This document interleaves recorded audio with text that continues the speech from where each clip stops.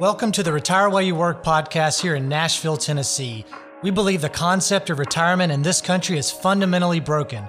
We work ourselves to death and we miss out on so many of life's precious moments. I'm David Adams. I'm Carson Odom. I'm Miles Zuger. And together, as a team of certified financial planner professionals and CPAs, we're committed to helping free others from this antiquated mindset using our three-bucket approach to managing money and finding creative ways to live now and retire while you work. Join us as we discuss a variety of financial topics and ways to help us change the way we think about time and money and which one of these is the true currency.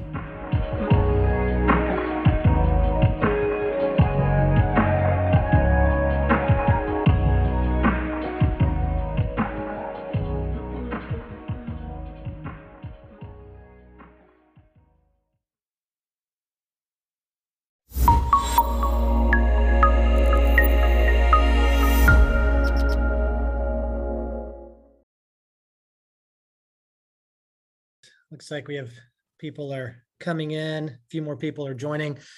We will go ahead and get started. I'm David Adams. It's good to see everybody again. I've got my friends, Chris Doty and Tim Freeze, fellow advisors here as well, along with our special guest. But there's a lot of stress out there today, whether you're listening to the news, anytime really you turn on your TV, unfortunately, social media, and just post-COVID, adapting to the post-COVID world in general. It's been a lot of new stressors from that, getting back to the office, politics. I won't get started on that. Inflation, whatever it is, you get the point.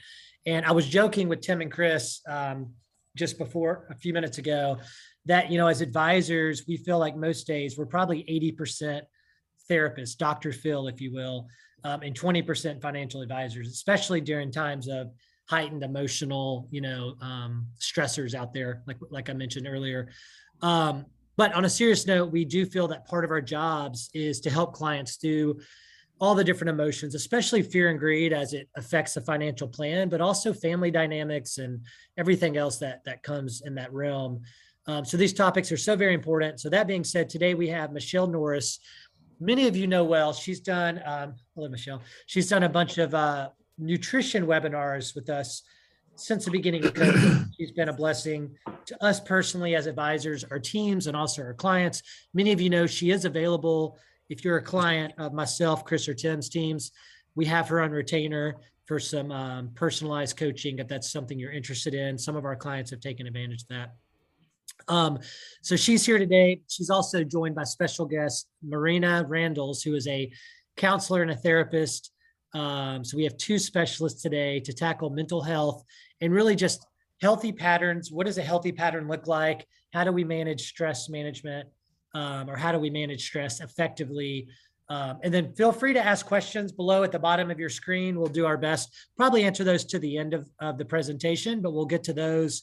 And then I have, my friends Tim and Chris on here. I'll let them say a couple of words, and then we'll have Michelle and Marina take over. So Chris, Tim.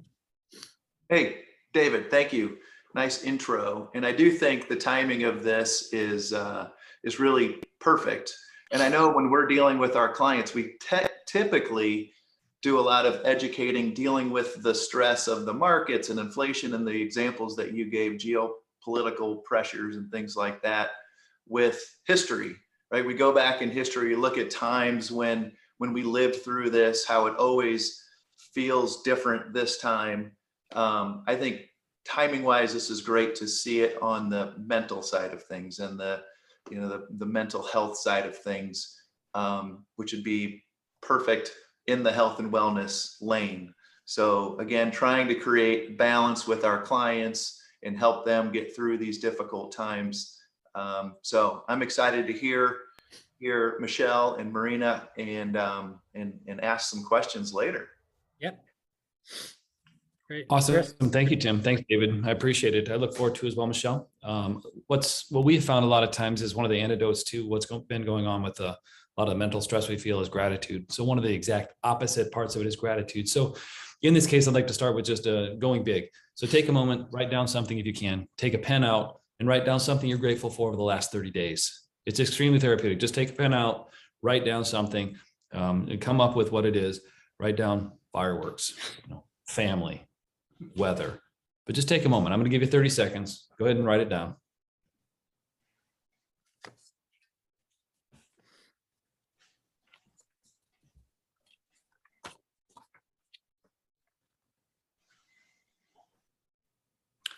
All right, that was about 20 seconds. But at any rate, now if you get a chance to share those with somebody, please do during the day. It's very important. So mine is family, weather, fun before the 4th, clients as well. There's so many different things I'm grateful for and things that have driven me, but it really helps when I'm kind of feeling in a bad mood and whatnot to actually just look at all the things we're grateful for. A lot of times we're crying from the front of the yacht and we don't even realize it. So this is such a problem. Oh, except that it's not as much once you kind of minimize it that way. So with gratitude, that's one of the things that I'd like to share, if you will. And with that, let me go ahead and pass it back over to Michelle and begin the meat of our program. I appreciate it. Thank you guys so much for that amazing introduction. We are so excited to be here. So we are going to switch gears a little bit. I know I'm normally here to talk about nutrition, but today we are going to talk about stress. I think it's something that we all deal with, especially right now. We're going to talk about the difference between stress, coping mechanisms and coping skills. What are those coping mechanisms that we all are so familiar with, the unhealthy ways that we deal with stress, and then hopefully today you guys will leave here with some healthy coping skills. I'm going to go ahead and share my screen. Marina and I are going to tag team this. I will tell you guys, Marina and I were best friends in 3rd grade. And we grew up together, and then we kind of lost touch for like 15 years. And then we both moved back to where we were from and reconciled a friendship. And now I see her all the time. And I am so blessed to work alongside her.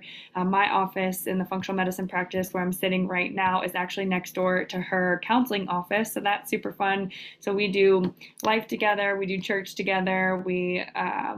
She's getting ready to have a baby boy. So we're going to raise our baby boys together.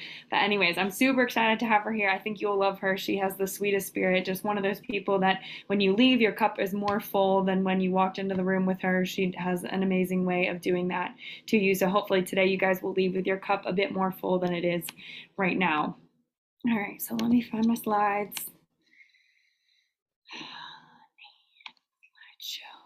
All right, can I get a verbal from somebody that says you can see these?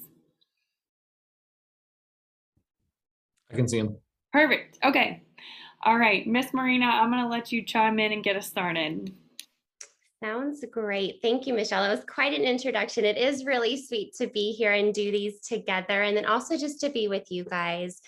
As Michelle mentioned, my name is Marina, and I'm a licensed clinical mental health counselor associate at the Center for Family Transformation over in Davidson, North Carolina.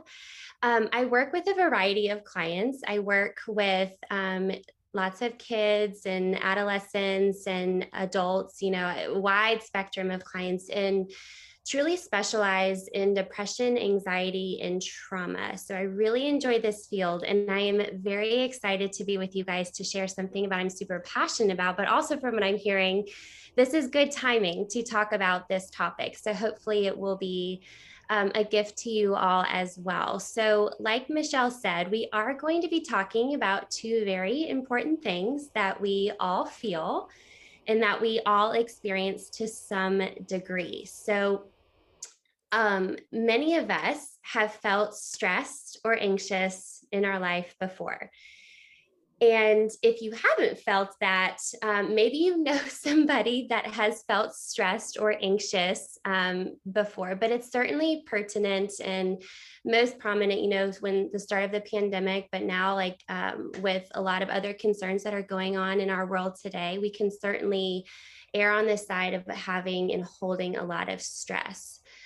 So while we know this about each other and about people I come in contact with, the majority of them that I do know and work with don't know how to cope well with the amount of stress that we are holding or the anxiety that we're experiencing. So over the time that we have together, the hope would be is to share with you ways to learn how to cope with these two things so you can function at a higher level than before, than when we started this webinar. So let's start by talking about stress and anxiety and practical ways to cope. So I love sharing this particular slide that's coming up because I feel as though we can all relate to this. Um, Maybe some of you guys have felt this way even just this morning, of you just want to pull out your hair. And that is often what we can look like whenever we're feeling very stressed. So, what is stress? I want to give you a brief introduction because I think it's really important to provide some psycho ed with you guys so then we can learn the importance of it to see how it can show itself and then what we can do with it. So, stress is perception. Stress is one way that we respond to the day-to-day struggles and demands of life. So, a little bit of stress can be healthy, right? It keeps us alert and productive. When you have that meeting coming up that you're feeling a little nervous about, maybe a little bit stressed and want to prepare for, that's a good thing. It helps us prepare well for situations. So, stress isn't a bad thing. It's just how we perceive situations that can be stressful. However, if we have too much stress, we experience too much stress or high levels of stress over time, it can result in some pretty serious physical and emotional and behavioral symptoms. So before we go on with stress, let's touch on anxiety for just a minute. What is anxiety? That's, quite a buzzword now of, I just feel so anxious, or, I have a lot of anxiety. Well, what is anxiety? It is the physical response to stress over time. That's very important because anxiety is that mental and physical reaction to perceived threats. So in small doses, anxiety can be helpful again, right? If I'm in the woods camping and I see a bear, I might have some anxiety about the possible danger that could be coming at me, right? That's good. It helps us focus our attention on problems. But when we have anxiety that's too severe or occurs too frequently, then it can become pretty debilitating. And that's often the people that I see in my office are the ones that are saying, I'm experiencing just a lot of anxiety. I don't know what to do. It's taking over my life. And so when we have those high levels of anxiety, and a lot of it really can become debilitating. So I'm sure you guys may be asking, I've felt physical symptoms of stress. Does that mean I have anxiety? And the answer is no, not necessarily. You can be stressed without feeling anxious. So let's look at some ways that maybe they express themselves. This is just a small list. I feel like these are just the ones that are most common. So hear me out that these are not all of the signs and symptoms of stress, but just to highlight a few of acute and chronic. We can experience a lot of headaches. I don't know about you, but whenever I feel very stressed, I get that migraine, more so the ocular one. I would like to chime in before going down this list is it's very common, our mind, body, spirit, we're all connected. And oftentimes your body is going to react to your emotional state. So sometimes it's backwards. I was just sharing with Michelle over the weekend, my body reacts to any kind of stress or anxiety first. And I usually have to backtrack. Ooh, I'm feeling short on breath. I'm getting that migraine. I'm having that back pain. What am I feeling stressed about? What am I anxious about? And then I can start to reflect on my life. So it's really important to pay attention to how your body is feeling because it can be pointing to a lot of what you are feeling emotionally. Super important. So again, you can have headaches. A lot of people can feel fatigued, just want to go to sleep and feel kind of sluggish. Some have chest pain, difficulty concentrating. That's a big one, especially for the students, but it happens at work too, right? You have something on your brain that you're feeling stressed about, and it's really just hard to concentrate. Some people have memory problems where they're so focused on the thing that is stressful to them that they're not even registering being present in the moment. It's hard to remember. Teeth grinding is also a common symptom. That can be day or night. A lot of night grinding where you don't even know that it's happening until you see the effects on your teeth. And then procrastination, I'll touch on that a little bit down the road, as well as more of a coping mechanism. That's more of a manifestation of how people can respond to stress. But if you start noticing, oh, I'm procrastinating more than I normally do or should have, then that can be a sign as well. But Michelle, I'd love for you to touch on a few other signs as well, that's more so in your field, that you can expand on. Yeah, absolutely. So if you're feeling back pain or neck pain, a lot of times that's a sign of stress, or maybe you're just overworked. So if we do a lot of sitting, we drive, we eat, and we're always hunched over, and so we get knots in our upper back and neck, and that's maybe a sign that we need to take a break. We need to relax, pull our shoulders down and back, open up our chest. Our chest typically gets tight, so our pec minor, pec major, those muscles in the front of your chest, and our back is weak, and then it gets knotted up. And so if you're experiencing any of that, it can turn into a headache. So if you have a headache in the back of your head, sometimes that's because your neck is so tight and you need to get on whether that's a lacrosse ball or a foam roller, or if you have one of those Theraguns, get in those traps, get in your rhomboids, or go see a massage therapist. That can really help alleviate some of those knots. And then also, we have a weakened immune system when we experience chronic stress. So what happens is our lymphocytes, which is our white blood cells, they actually decrease when you're stressed. So if you think back to a time in your life where maybe you had a really stressful year, and I think about my mom when I think of this, she had a really hard year about 5 years ago. And during that year, she had strep throat, she had the flu, she had, it was just like bronchitis, maybe 5 or 6 things where she's normally a super healthy human being, hardly ever gets sick. But that was just a really hard year on her as far as stress. She had a lot of things happen in her personal life, and it really showed. So if you guys can think back on a time to think back, oh, that was a tough year, I was sick a lot. So if we can manage our stress in a healthy way, we can help make sure our immune system is fighting at its best. And right now, of course, we want to make sure that that's the case. Yes, thank you. Yeah, it's super important. I mean, just the way, again, your mind and body and spirit are all connected. It's amazing to how the way that you take care of your body can really help you manage some emotional distress as well. So let's look at some signs of anxiety next. So these again are acute and chronic, and they're just to name a few. I imagine if you've experienced anxiety before, that you are looking at this list and thinking, mine symptoms aren't on there, and that's okay. It looks different, but these are a lot of the common symptoms that people who experience anxiety can experience. So again, you can have difficulty concentrating again. One of the main symptoms is their mind is racing. So those are a lot of those thoughts. That's what I call the snowball effect, where you think of a little tiny snowball at the top of a hill, and it rolls down the hill. And what it does is it gathers more snow, and it gets bigger and bigger and bigger, to the point where you're at the bottom of the hill and your snowball is huge. And that's exactly what happens with our thoughts with anxiety. If we start with a thought, and now we're 5 years into the future with the biggest problem possible, it's that big snowball. And so that's a lot of the common symptoms of your mind is racing.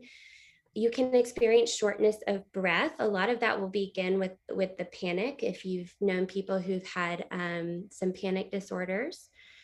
Others have problems sleeping. So that's a lot of going to sleep or staying asleep. You can have that cortisol spike in the middle of the night, where is a sign that you are experiencing high levels of anxiety. You can have chest pressure. That's another panic symptom too, where you're just feeling very tight, feeling very anxious. Lack of appetite, that's a common one, where people feel so anxious that it's actually hard to swallow. So lack of appetite, not really wanting to eat, only having liquids. And then having that muscle tension that Michelle was talking about as well, that can be a physical symptom as well. So while all the signs of anxiety and stress may be similar, they're actually clinically different. And that's why context and duration are crucial to look at. So if you have high levels of stress over a long period of time, it can create a physical response in your body. It's the high levels of cortisol and adrenaline and those chemicals that make your bodies prepared to handle those intense things, which we need that. But if they keep pumping over time, your brain chemistry changes. And that's when anxiety is clinically significant. It's when you feel stuck. You know, I have a lot of clients that come in of, I'm in my thoughts all day and I just feel stuck. I can't move. I'm in the fight or flight mode constantly. And so that's what happens in our brain. Our chemistry starts to change. And so noticing all of these signs can really help us create a greater awareness of, oh, I'm going towards high levels of anxiety. Let's intervene here. Let's help get back on track. So I love images. I love to share in images because I feel like a lot of mental health, right? It's not as concrete. And so the more images that I can bring to people, the better. So I use this bucket analogy to flesh out a lot of these concepts. And specifically, let's talk about stress for a minute. So if you look at this bucket, there's a lot going on here, but focus on the bucket for a second. And this bucket represents you. And everyone's bucket is different. It's based upon genes, it's based upon life experiences, based upon personalities, maybe past traumas. I mean, this is you. Okay. And we're all different, and our buckets are all different sizes. So the size of your bucket represents how much stress you can tolerate. In the water in your bucket represents the stress in your life. So as you can see, there's a lot of different stressors that are pouring into this particular bucket. A lot of these images represents, some universal stressors that are pictured here. So you can start with trainings or presentations that may be a stressful thing for you. Work alone can be stressful if you're going to school. Relationships can be stressful, finances, moving, switching careers, death, chronic illness or injury. And one common one, that is rather triggering for people is just sitting in the unknown. What am I doing? What's going to happen? That started to become the forefront when COVID started. Our world is changing and we didn't really know how to navigate it. What's going to happen? And so sitting in the unknown can cause a lot of stress. But remember, stress is perception.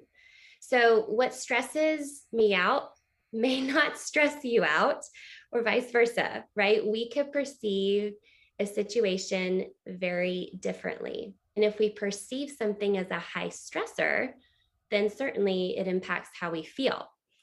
So the example I love to give when I talk about stress and perception is about a move that happened for me and my husband about 2 years ago now.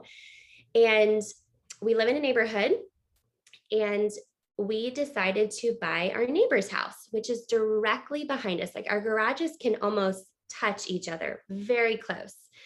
Okay, so as soon as I found out that, oh, we got the house, that's wonderful, all the stress started to sink in. I was thinking of all the boxes I had to pack, the unloading that was going to have to happen. How am I going to organize the new house? It's a different layout, and make all these decisions. And my bucket started to feel very full, like very full. And my husband, on the other hand, was as cool as a cucumber and just said, this move is so easy. We literally just have to walk across the street. So as you can hear, my bucket was very full and his was not. And it's the same situation. We had the exact same move and we were doing it together. And so as what I'm trying to make is that even though my bucket was full and his wasn't, you can see how stress can impact people very differently based upon how they're viewing the situation. So how then, if we have a lot of water in our bucket, how can we help relieve or reduce the amount of stress and or anxiety that you may be experiencing? And that's the difference between coping mechanisms and coping skills. Very different from each other, but oftentimes they can get confused. So I want to flesh out a little bit and talk about the difference, because coping mechanisms, those are those certain habits that we may have learned along the way from our past, maybe when we were in a crisis, that helped us move through those difficult times to relieve stress. You had to do what you had to do to get through. Okay, their purpose is to help dim that pain and uncomfortable feelings, But oftentimes it leads us to feeling numb and robbing us from experiencing the emotions we really need to feel in order for healing to take place. So if we go back, well, actually, let me do I'll do the beach ball visual here.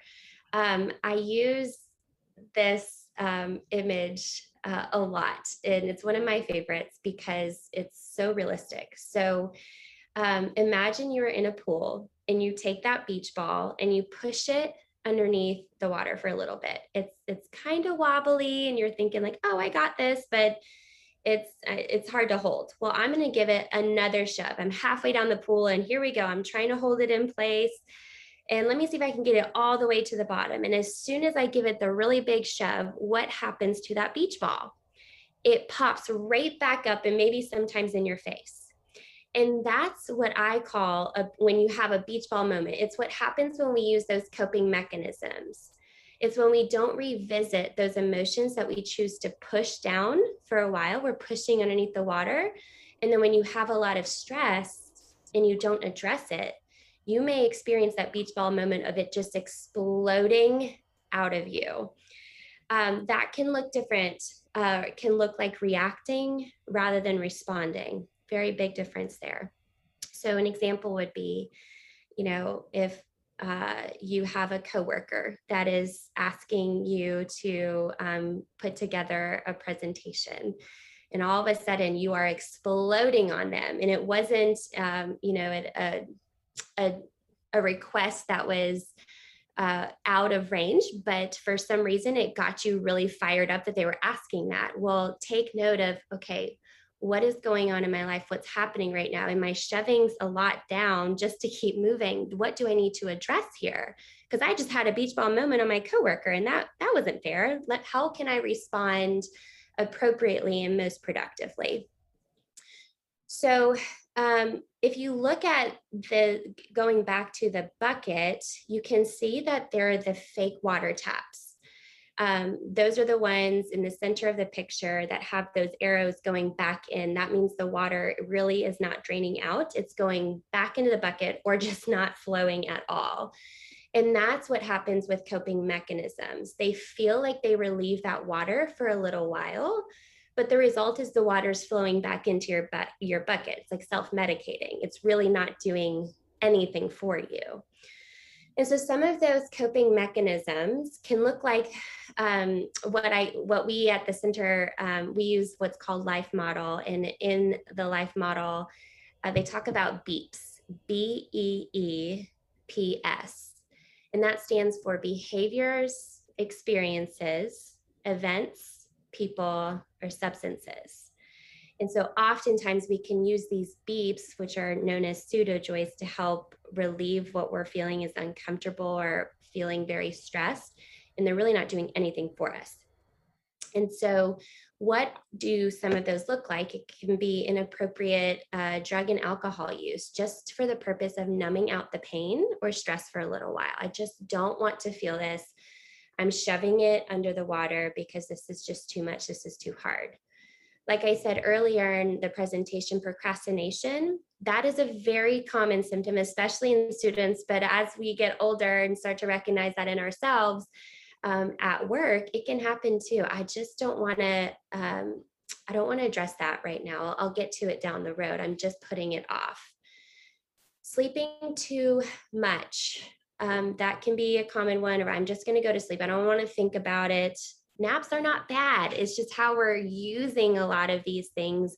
It's the motivation, which makes it the coping mechanism, if that makes sense. So please hear me. All this stuff isn't bad. It's just how we use it. Social withdrawal, that is very common as well. And then suppressing or ignoring problems. And Michelle, I would love for you to touch on the nutrition side, especially the overeating. Yeah, sure. So this is a really common one that we see all the time as a stress coping mechanism, is reaching for food. And unfortunately, that's kind of hardwired in, because when we're stressed, our cortisol levels go up. And when we have elevated levels of cortisol, we crave the sugary and the carb heavy foods. And so it makes it a lot harder to withstand those foods that we shouldn't probably be reaching for anyways, especially in stressful situations. And so if we can find some healthy coping skills, then we'll be less likely to reach for the bagels or the donuts or the candy or whatever that might be. We really need to do our best to try and reach for the healthy stuff, even in those stressful moments, because it's going to help our body deal better with that stress. And the last one I'll touch on too, Marina, is the numbing out piece. So everybody's got this supercomputer, smartphone in their pocket, and we use it to distract ourselves from real life. So whether that's scrolling on Instagram or Twitter, and then we're on Twitter and we see the Twitter wars going on, and that adds to our stress. So we're not really helping ourselves or doing ourselves any favors there. Or even if we're just at home on the couch and we're scrolling through Netflix or one of the other 1 million streaming services that are out there, we aren't addressing our problems head on. We're really just hiding from them and trying to numb them and putting that water, as Marina is using the analogy, back into our bucket without opening the taps on the bottom and letting it come out in a safe and healthy way. Yes, thank you for that. Yeah, exactly. And so as you can see at the bottom ones, those are working. Those are the taps that are productive and helping you drain your water out of your bucket. But I imagine some of you are like, this is great, Marina, but water is always going to be my bucket. And you're exactly right, because we live life and life can be really hard. And so what does it look like if water is inevitably going to be in our bucket? How do we engage with those real water taps? How do we increase our tolerance to hold the water, but then also let it flow out? And that is the difference between the coping mechanisms and coping skills. The skills are the effective water taps that allow the water to drain out of the bucket. And so, Michelle, I would love for you to touch on the mindfulness piece as well as the breathing, because I know that those are two really effective coping skills. Yes, absolutely. I'm going to read you guys the definition of mindfulness. I think it's a buzzword that we hear all the time now, but we maybe don't even know what the actual definition is. So it's the physiological process of purposefully bringing one's attention to experiences occurring in the present moment without judgment, which one develops through the practice of meditation or through other training. So essentially it's being in the moment, and we're not very good at this right now. Even think about when you're standing in line at the grocery store. You can't just be there and look around or maybe be in conversation with the person in front of you or behind you. We're distracting ourselves. We're on our phone. We're trying to do emails and check out. I'm so guilty of this. We don't just slow down and enjoy the moment, embrace the moment, look around, see what's happening around you. So it's that practice of just being super present. And we do this a lot. I do corporate wellness. I've talked to you guys about that before. So going into companies and doing guided meditation along with a bunch of other wellness events, but mental wellness is something that we don't neglect because it is so important. So not just nutrition, not just fitness, but doing a guided meditation with employees in the middle of the workday to encourage them to stop and reset and bring their attention to the here and now. We do that with a meditation instructor. We'll mic them up. You can see in this picture, we give everybody these cool headphones and we do guided meditation 10, 20, 30 minutes at a time, maybe once a week, once a month, just to encourage people to start doing that practice of meditation on a more routine basis. The research is there. Meditation is a powerful tool. It helps reduce stress, helps reduce cortisol, helps with weight loss, helps with sleep. Even just 3 minutes of meditation every day can help with your sleep, and that doesn't have to be right before bed. You can meditate first thing in the morning, and the research tells us that it'll help with sleep later that night. So that's one of the really big ways to start practicing mindfulness. Another one are our breathing techniques. So this is another thing to help bring our awareness to the present, help slow down, just be able to take a quick break, step back from whatever we're doing and bring that cortisol down. And so my favorite one is called 4-7-8 breathing. And that's where you breathe in for 7 seconds. For 4 seconds. You hold that breath in for 7 seconds, and then you breathe out for 8 seconds. Okay, and what this does is it stimulates your parasympathetic nervous system. So you have two sides of your nervous system. You have your sympathetic side of your nervous system, which is that fight or flight, that go, go, go. That's the way that we all live our lives, seemingly 24/7 these days. We are constantly on the go. We never slow down. We never take time to just be in the moment, be grateful, just like Chris led us in the practice of gratitude at the beginning of this. That was a mindfulness practice. And that's something that we should all try and do on a more routine basis. But that is the fight or flight, that's that sympathetic nervous system. And then we have the parasympathetic nervous system. So opposite of that, that is what we engage when we do that practice of gratitude, when we do meditation, when we do breath work. Think about that as like a parachute, parasympathetic parachute. It brings you down. It calms you down. It lets you relax. So we need to spend a bit more time there and a bit less time in that sympathetic state. Okay, so doing that breath work, the 4-7-8 breathing, is something that engages that parasympathetic nervous system. And I want to do this all together. So we're going to do 3 rounds of this breath. I'm going to do it with you, count you the first 2 rounds, and then the third round, I'm going to have you do it on your own. But wherever you are, I want you to put your feet flat on the floor. You can put your hands on top of your legs. You can close your eyes if you want. And we're going to take a deep breath in, 4 seconds in. We're going to hold it at the top for 7, and then we're going to breathe out for 8. And so when you're ready, I want you to take a deep breath in. I'll count it down. Here we go. And breathe in.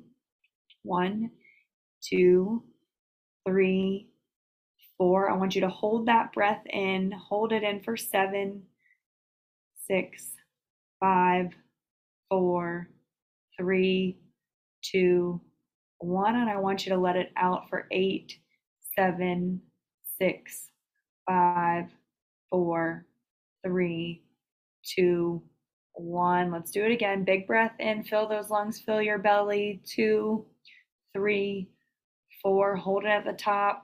7, 6, 5, 4, 3, 2, 1. And let it out nice and slow. 8, 7, 6, 5, 4, 3, 2, 1. Okay, one more time on your own. Big breath in, try and expand that belly, push the belly out, fill up the bottom of your lungs, get that air all the way down in there.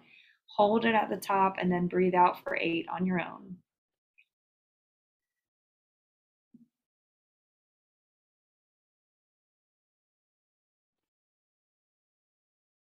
Very good. Hopefully you feel a little bit more relaxed. But the key there with that breath work is that you want your exhale, if we're trying to stimulate the parasympathetic nervous system, so that nervous system that brings us down, helps us be more relaxed, is you want your exhale to be twice as long as your inhale. Okay, so if you felt like you were drowning or felt like you were underwater, that was really hard, those time frames were too long, go 2 seconds in, you can hold at the top for 2 seconds, and then breathe 4 seconds out. Okay, so whatever the exhale is, it's twice as long as the inhale, and that's going to engage that parasympathetic nervous system. And this is such a powerful tool because you have your breath on you always. Whether you're sitting in traffic, you're sitting in a stressful meeting, you're on a stressful phone call, or maybe you're just feeling some kind of stress while you're sitting at your desk. Your breath is always there. So take a quick break and do 3 rounds of that breathing where the exhale is elongated, and you'll feel better immediately. Okay, Marina, back to you. I love that exercise so much. It's so calming.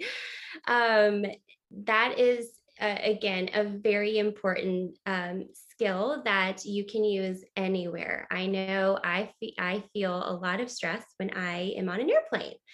And I find myself doing those breathing techniques, and the person next to me doesn't know I'm doing them. But what it does, like Michelle said, it engages the parasympathetic nervous system. It tells your body, hey, I am in control. And I'm calming, I'm getting myself out of the fight or flight mode. It's super helpful. I also wanted to touch on, when Chris had shared about the gratitude, I also love that too, of just a form of mindfulness. And just to add a little extra nugget to it, there in Life Model, it talks about how appreciation and gratitude is just like packaged joy. And the brain trained on appreciation and gratitude will actually search the environment for good things to enjoy, while the untrained brain will look for things to criticize and complain. And so one of the authors of Life Model talks about a challenge. And if you do feel appreciation for 3 times a day for 5 minutes each for 30 days, doing that exercise will reset our thermostat in our nervous system and recalibrates us for joy and peace. That is huge. That shows just the power of gratitude and the way that it changes our brain. I could go on that topic forever. So I love that we started with that exercise, and it's also just a way to really help you de-stress and recalibrate your nervous system. That's huge. Marina, can I chime in real quick? Please So one do. of my, I was, well, I don't know where I learned this from, but I love it so much. So there's a lot of research done around it too. It's called Three Good Things, and it's the same concept. But at the end of the day, you take an expo marker and you write on your bathroom mirror three good things that happened to you that day. And so it's just taking the time to think about through a positive lens. I need three good things that happened to me today. So it's on the forefront of your mind. You're training your brain to look for the good. You write it down, and then the next day when you wake up in the morning, it's the first thing you see. You walk in your bathroom, you look in the mirror, and you see those three good things that happened to you yesterday. So you're ending your day with positivity. You're starting your day with positivity. And just like Marina, you said, it's training your brain to re-see the world through a more positive lens. And so I think that's a really powerful practical tool that we can incorporate into our lives to help mitigate some of this stress and see things through a more positive lens. Yes, absolutely. I love that one. Three good things. I'm going to write that on my mirror. I love that. Okay, good. Yes, that's a good one. Yeah, so let's go to the next one. And another way, we were talking about a lot of this is, our thoughts and helping us be in the present moment. Another way to help relax our body, right? Whenever we're in the state of panic and you're starting to feel that anxiety come over you, how can we then also relax the body, not just with our breath? We can do what's called a relaxed muscle body scan. And so what you can do, well, first of all, let's say, as we mentioned, it's common to feel stress in a particular spot in your body. So like we mentioned before, in your shoulders, in your neck, I have a spot in my back that as soon as it popped up, I'm like, oh, there we are. I'm stressed. But what's interesting is that once your body is relaxed, can you actually be anxious at the same time? And the answer is no, because it's all connected. So if you're able to relax your body, it helps your mind then relax as well. And so a quick example, I'm not going to do the whole body scan, but just to give you a little taste of what that would look like, is they have lots of meditations. I don't know, Michelle, if that's within your library as well, but they have the meditations where you focus on a particular area of your body and you squeeze it really tight. So if you just do the example of, I have an orange in my hand and I'm going to squeeze and try and get all of the juice out of that orange, you're creating a lot of tension in your hands and in your fingers. And you're holding that and squeezing it really tight, noticing the tension, and then you release it. Okay, so that's a really powerful one. You can start from the bottom up, starting with your feet, going all the way up to your head and into your face. But you can feel that tension release. And it's really common. This is a really common practice that's used with clients who do struggle with stress or anxiety or even trauma. And not only does releasing tension help you feel better, but when your body's locked up and has tension, the frontal lobe of your brain, the thinking area, turns off as well. You're in the fight or flight mode. And so you need to help calm that down, engage the parasympathetic nervous system that Michelle was talking about.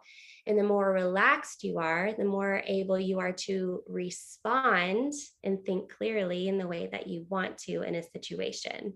So it's all connected.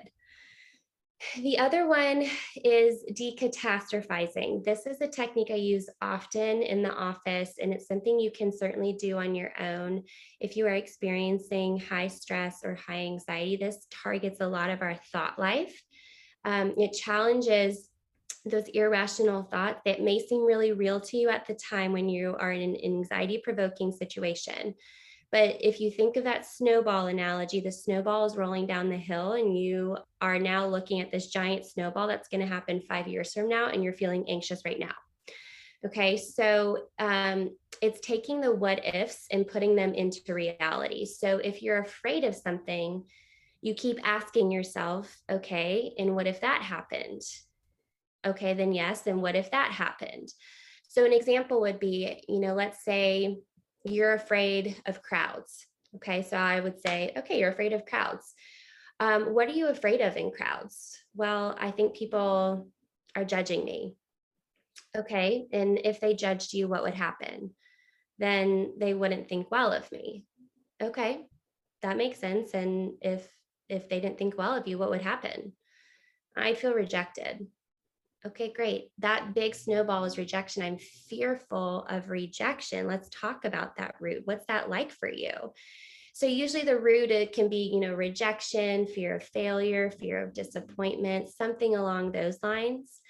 But it's something to be aware of. It's to help you move through this particular fear. And you can ask yourself, so if all of this did happen, if I did get rejected, would I be okay in a week? Well, I'd probably, still be pretty hurt by that. Okay, how about next month? Yeah, I mean, I'd be okay. It just wouldn't be enjoyable. Sure, but you'd be okay. How about next year? Yeah, probably would be okay next year. And usually the answer is yes, right? You will be okay. So you're going to face that worst outcome, that big giant snowball at the bottom of the hill, and realize it will be okay. So I call it the snowball melter. It's not going to create that really big snowball for you. It helps melt that giant thought to bring yourself back into reality and calm yourself down within your thought life. So the other last few are seeking professional help. That is certainly something, counselors, fitness coaches, right? All of those people that can come alongside you when you are feeling stressed. But the last way to really engage in some coping skills is engaging in your own self-care. Oftentimes people think self-care is being selfish, and sometimes it can be skewed in that way, that life is all about me. And that's not what I'm saying here. Self-care is actually an intentional act so you can continue pouring out to others. And I used to volunteer with an organization, Inheritance of Hope, and I want to give them credit because we came up with this acronym together. But they say self-care is a gift. And you break it down to GIFT. And so the first part of that self-care as a gift is give yourself permission. Give yourself permission to say that things are hard, right? Oftentimes we want to just say, oh, I'm fine, it's okay, but I'm just beach balling it, right? I'm just pushing it on underneath the water. Just say that it's okay. Give yourself permission to say sometimes life is just really, really hard. Doesn't mean that you're weak. It's just giving yourself permission to say that. The I is intentionally caring for your body. That's exactly what Michelle has been talking about in our time together. It's so important, the connection of mind, body, spirit, intentionally care for your body in those specific ways. And you have Michelle as an awesome support to help you with that too. The F sounds very counseling-ish, but hear me out. It's feel your feelings. Okay, we can only heal as much as we feel. So allowing yourself to give yourself that permission to say things are hard, and also what am I experiencing in this hard time? Allow myself to feel it, not to stay in it, but to give yourself permission to say, oh man, I'm feeling really hurt, or I'm feeling really anxious about that. And then T is trust your support.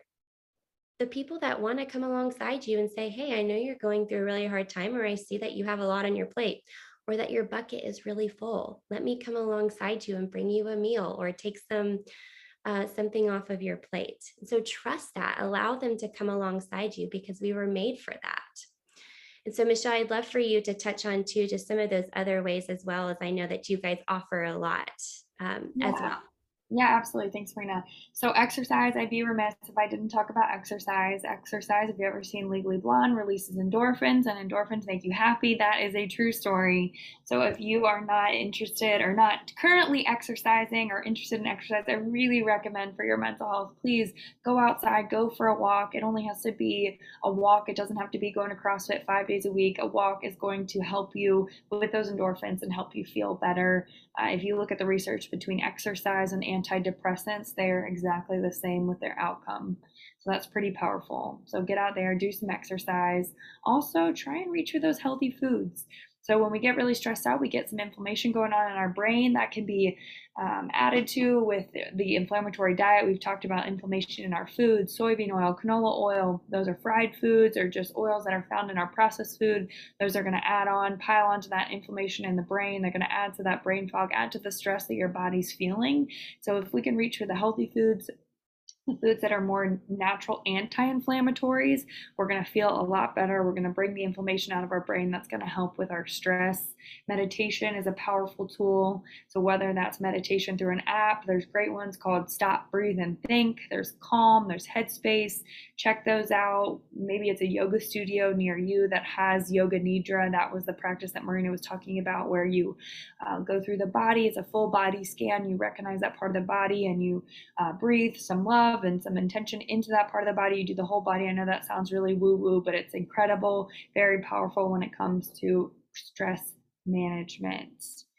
Read a book, take a break from social media. I deleted my Instagram 2 years ago now. It was the best thing I ever did. You really realize that that's the highlight reel. It's not real life. Your friends that love you and want to be in touch with you, they will stay in touch with you and you'll stay in touch with them. It doesn't have to be through social media. It's just a negative place right now. And maybe it's just a temporary break. You try it for a month and see how you feel. That's kind of where I started. I said, I'm going to delete the app off my phone for a month and see what happens. And here we are over 2 years later, and I have yet to put it back on my phone. It just felt too good. So take a break from the news, get rid of some of those negative influences in your life and see how you feel. I promise you'll feel better. Yes, that can make such a difference. Yes.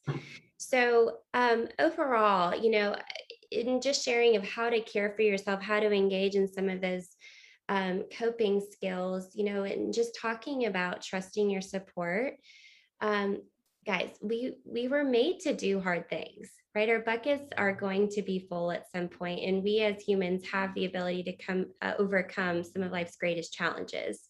So my hope in sharing this with you is not to say, run from every problem that you have, but to know that, we're resilient people and we can do these things, but we also can have those skills to help us, but we're also not meant to do life alone. So if you or someone is experiencing high levels of stress or anxiety right now, or, possibly in the future, just give yourself permission to reach out. There's various levels of support that you can tap into. You can have social support such as family or friends and mentors, pastors, fitness and nutritional coaches, and professional support as well, just to help you process those complex emotions and teach those healthy coping skills that, could just be very beneficial to help you in those difficult times, or to be proactive in those times, to give you those skills, before those times do come, because hard times come. And so to give yourself permission to have others come alongside you in that. So I'd highly encourage that. But I am so thankful to have come alongside you guys and shared something I'm so passionate about in this field. So thank you for having me. I would love to tap in if anybody had any questions. I don't know if we have time for that or not, but would love to leave that if so. I think we do have time for questions. Here's one comment though that actually kind of goes along with what you're saying. This is Chris, and let me turn my video on there. Sorry, there we go. I turned it off again. Hold on. There we go. So the one thing I found is this was in a book recently called Trust and Inspire. If you look at your grandparents, or you go back every 100 years since the beginning of time, so let's call it from 0 to 100, 100 to 200 and all, we had all knowledge in the world doubled about every 100 years. Now, interestingly, with the invent of the computer chip back in the 1990s, all information in the world doubled every 18 months. Today, remeasured because of computer learning and artificial intelligence, all information in the world doubles now every 12 hours. So if you look at anxiety and you look at the bucket of you're facing more today in your 12 hours than your great grandparents faced in their whole life, you also start to understand maybe why we're not coping as well as they may have. So anyway, just a thought. I wanted to throw it out there. Any comments on that? Wow. Yeah. I mean, that's huge. That just shows a lot of what is really thrown at us, and the importance of caring for yourself in the midst of what the world, the present world that we are in. That's huge. That makes me stressed thinking about that. And I'm grateful that we're able to have this call to talk about it. Yeah, it's quick. So the question is not just on us as adults, but I've noticed is a lot, and maybe you guys can comment on this, is the same, let's call it COVID stress or whichever, something's exacerbated the teenage stress. So I know you work with adolescents and teens, but I've got a teenage girl, 16, And I often see, a lot of what's going on just in the interactions between them and how quickly friends change and how social media changed it all. You don't have to talk to people. Is there anything around that we can take also? Like you said, reduce social media, reduce news, but is there anything around that you guys think is super important as well? I think that's a great question. I often find that teens do not feel as though they are given permission to feel some of those things, which is why I stress that for parents or caregivers or coaches to come alongside teens and attune with them. Just a really quick breakdown of that, just simplistically with your right and left brain. Your right brain is that subconscious part, right? That wants somebody to feel felt in their pain. And so when they're feeling stressed or anxious and they don't have somebody that's older than them or their attachment figure to really help soothe them in that space, it's hard for them to problem solve already because their brain is flooded. They can't think straight. And so a lot of times when you have the kids and teens coming with anxiety, it's allowing those people around them to step into their world too, not to say, not to agree or disagree, but to say, hey, I see that. That's really hard for you. And then they're like, oh, yes, you get me. Now I'm starting to self-soothe. Now I can problem solve. And so they're learning that way. It's kind of replicating your dominant brain to help them in that space.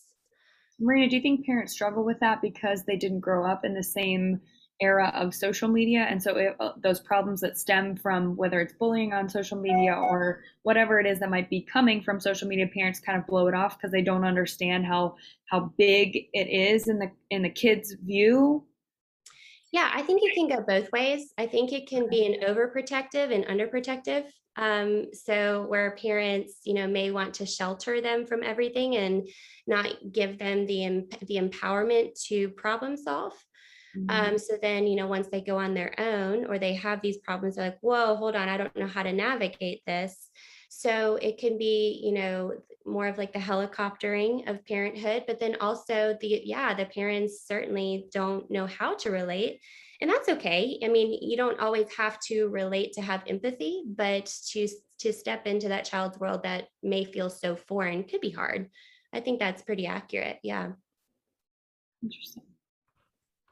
Marina, I had a question in your example, your moving example, and how you dealt with the stress and how I have to feel like your husband also, felt the stress, but maybe, and I think of this because it's super relatable.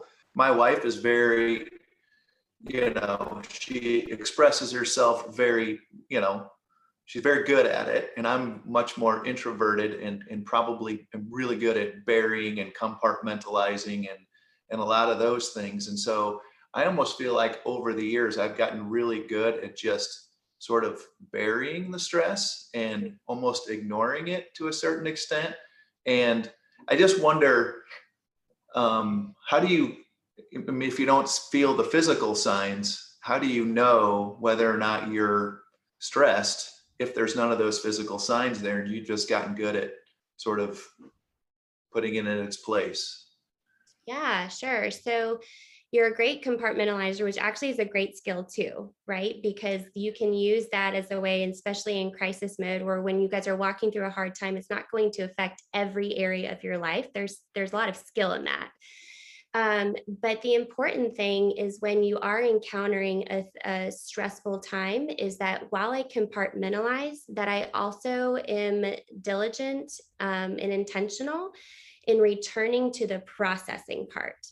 So if I'm just compartmentalizing and then shoving it under the rug, or like we said in the beach ball, I'm pushing, you'll start to notice some of those effects emotionally, right? Maybe I'm more snappy with my wife, or you're not responding in the way that's true to yourself. And so I would say to return back to those moments of, okay, that was a stressful time last week. Let me reflect on that a little bit. And that's fine too. Everyone processes it very differently. But if we don't return, then we are just ignoring it. And now it's building again. Is that helpful? It's super helpful. And I think some of the skills that you guys walk through, from the breathing and the meditating, can also be super helpful to those compartmentalizers right? To kind of, and the science behind it that you guys have been, teaching us is so incredible, that you can actually train your nervous system, by doing certain things. And, the negative bias that we're all born with, right? That, when you see the bear in the woods, you're to protect ourselves, we know we have to get out of it.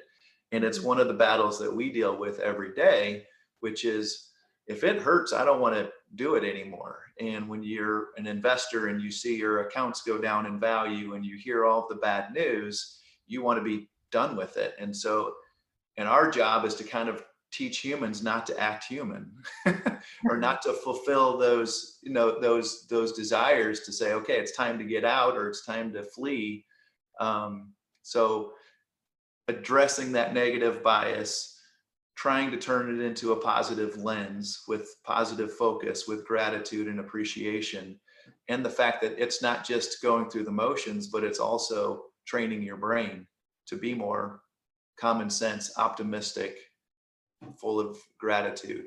So I took a lot from that. That's Yeah. awesome. Yeah.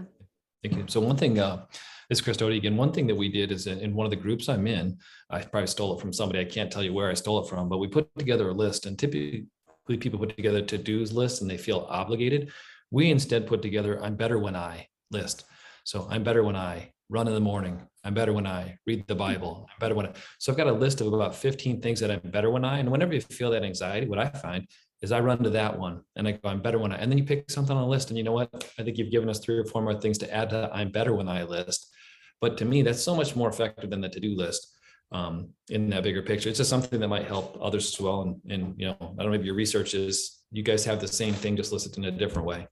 I love that. Yeah, me too. I love that I'm too. writing my list. Good. So then I made it up. I'm the founder of that one. I'll trademark it. I found that was in it. And then to support your others, the founder of the iPhone just this last week wrote an article that he is lamenting almost the invention of the iPhone. It wasn't Steve Jobs, the gentleman who gave him the idea to put it together. But as he's watching people walk around the world with their phone like this in front of everything, both taking pictures and with his net, missing out on the very aspects of life that he basically had no idea would morph into what it is, and how kids basically, this is physically attached to them on a constant basis with Snapchat, Instagram, all the stuff we're saying. And then they're missing out on the moments of actual living in life. I thought it was an interesting article. So it supports what you're saying too. Those are the last couple of things I wanted to add. So there's so much anxiety out there around FOMO. And I think the biggest fear, maybe you didn't mention, FOMO. Fear of missing out is the single biggest fear I see on a constant basis, because now you know everything that's happening. Anyway. Yes. Yeah. Yes. It has certainly changed our world. Absolutely. Yeah, without a doubt. Yeah. We're just over an hour at this point, and we had one really comment that came in on the Q&A, and I thought it was pretty interesting and kind of related to what Marina was talking about. He says, my wife and I have a saying, there's only room for one in the crazy boat. Relates to those incidents where one of us seems super stressed and the other one seems so cool and in control. Very relatable. Yes. Right? Oh, that's absolutely outstanding. No, I love that. That's a really good point. I think the last one I asked my daughters in that same line is I go, who drives your bus? So it's who controls your mind. And that's the biggest thing I find is once you learn to gain control, because my daughters, they can play with each other and, drive one towards a little bit more anxiety than the other or anger. But what I realized is who drives your bus? And I say, it's a great exercise. She's trying to drive your bus right now, but you drive your bus. I think it's for me as an adult, teaching it helps me understand it too. So I drive mine. The only one that makes me mad, the only person that really makes me mad is sitting right here. Admit it's my responsibility. Once you take responsibility for everything, stop pointing the finger at somebody else, it makes a big difference in that gratitude as well and responsibility. But you guys really, thank you so much. It's tremendous information in what we do. And I love how it ties in. But I think the beauty of it is, health isn't just physical. Health isn't just mental. It's also spiritual. So when you put the 3 together, they're triunal. And I really think it makes a difference in joy. And joy is a bouillon that comes from the inside. So you guys are helping us tremendously. Thank you. And credit of Michelle, always thank you as well, because you guys are foundational to what we do. And clients have reached out to you with their parents' issues. We have something as well. If you're having, one of the biggest worries of retirees is memory. It's not their health, it's not their money, it's actually losing their memory. So as we go through to some of this, these are some of the things that people worry about today with all the information coming in. So you guys are helping us tremendously good on this list of how can we attack these things. Give me 3 things that I can do. Any last, if I was to put them in order of importance, maybe let us go away with 3 things that you guys think are most important to do, to take away from today, from what you said. Just 3 things. What would they be? Mine would be some sort of mindfulness practice. So whether that be meditation, gratitude, just being aware of where you are in the present moment, do that breath work 3 times a day, do the gratitude practice, just some sort of mindfulness practice. That's going to be my one. Marina, I'm going to give you the other 2. Well, I think one of them is just that we're all resilient. It's within us, and that you have the ability, and just to be patient with yourself, offer yourself that grace. But then also, I mean, just kind of what I closed with too, of just that we need each other at the same time, and so we're not meant to do this alone. We're not created to live life alone. And so reach out to the people if you need help, if it's feeling really overwhelming. That's awesome. Gratitude, mindfulness. We have resilience, be patient with yourself, and then reach out to others and do this together, which I think is community. And that's super important. I appreciate that. That's fantastic. Tim, any last comments? No, this was excellent. Thank you guys for walking us through this, and we know where you are, and we will reach out. So much appreciated, and we'll be sure to put a recording of this online and get it out to our clients that weren't able to participate in it. And again, just thank you. Very valuable. Thank you guys so much for having us. This is great. Much gratitude. Thank you. Thank you as well. Awesome. Have a great few months here, everybody, and we'll get back. Any questions you have individually for them, feel free to address to each one of us as advisors, and we'll forward them and connect you with them both as well. So thank you again. I appreciate it. Congratulations to both of you as well for all of your coming life achievements and moments are going to be fun. Thank you. Awesome. Thank you. Thank you. Bye, guys. Awesome. Bye-bye.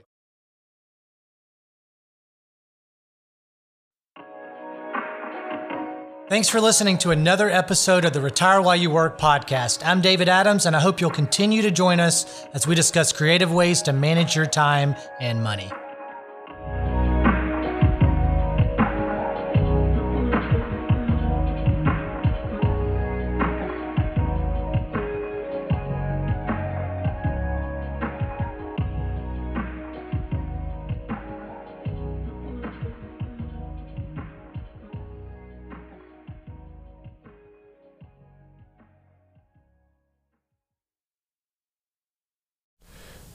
Any opinions are those of myself and not necessarily those of Raymond James. Expressions of opinion are as of this date and are subject to change without notice. The information contained in these podcasts do not purport to be a complete description of the securities market or developments referred to in this material. The information has been obtained from sources considered to be reliable, but we do not guarantee that the foregoing material is accurate or complete. Every investor situation is unique, and you should consider your investment goals, risk tolerance, and time horizon before making any investment. Prior to making an investment decision, please consult with your financial advisor about your individual situation. Any hypothetical examples are for illustration purposes only. Actual investor results will vary. Raymond James does not provide legal or tax services. Please discuss these matters with the appropriate professional.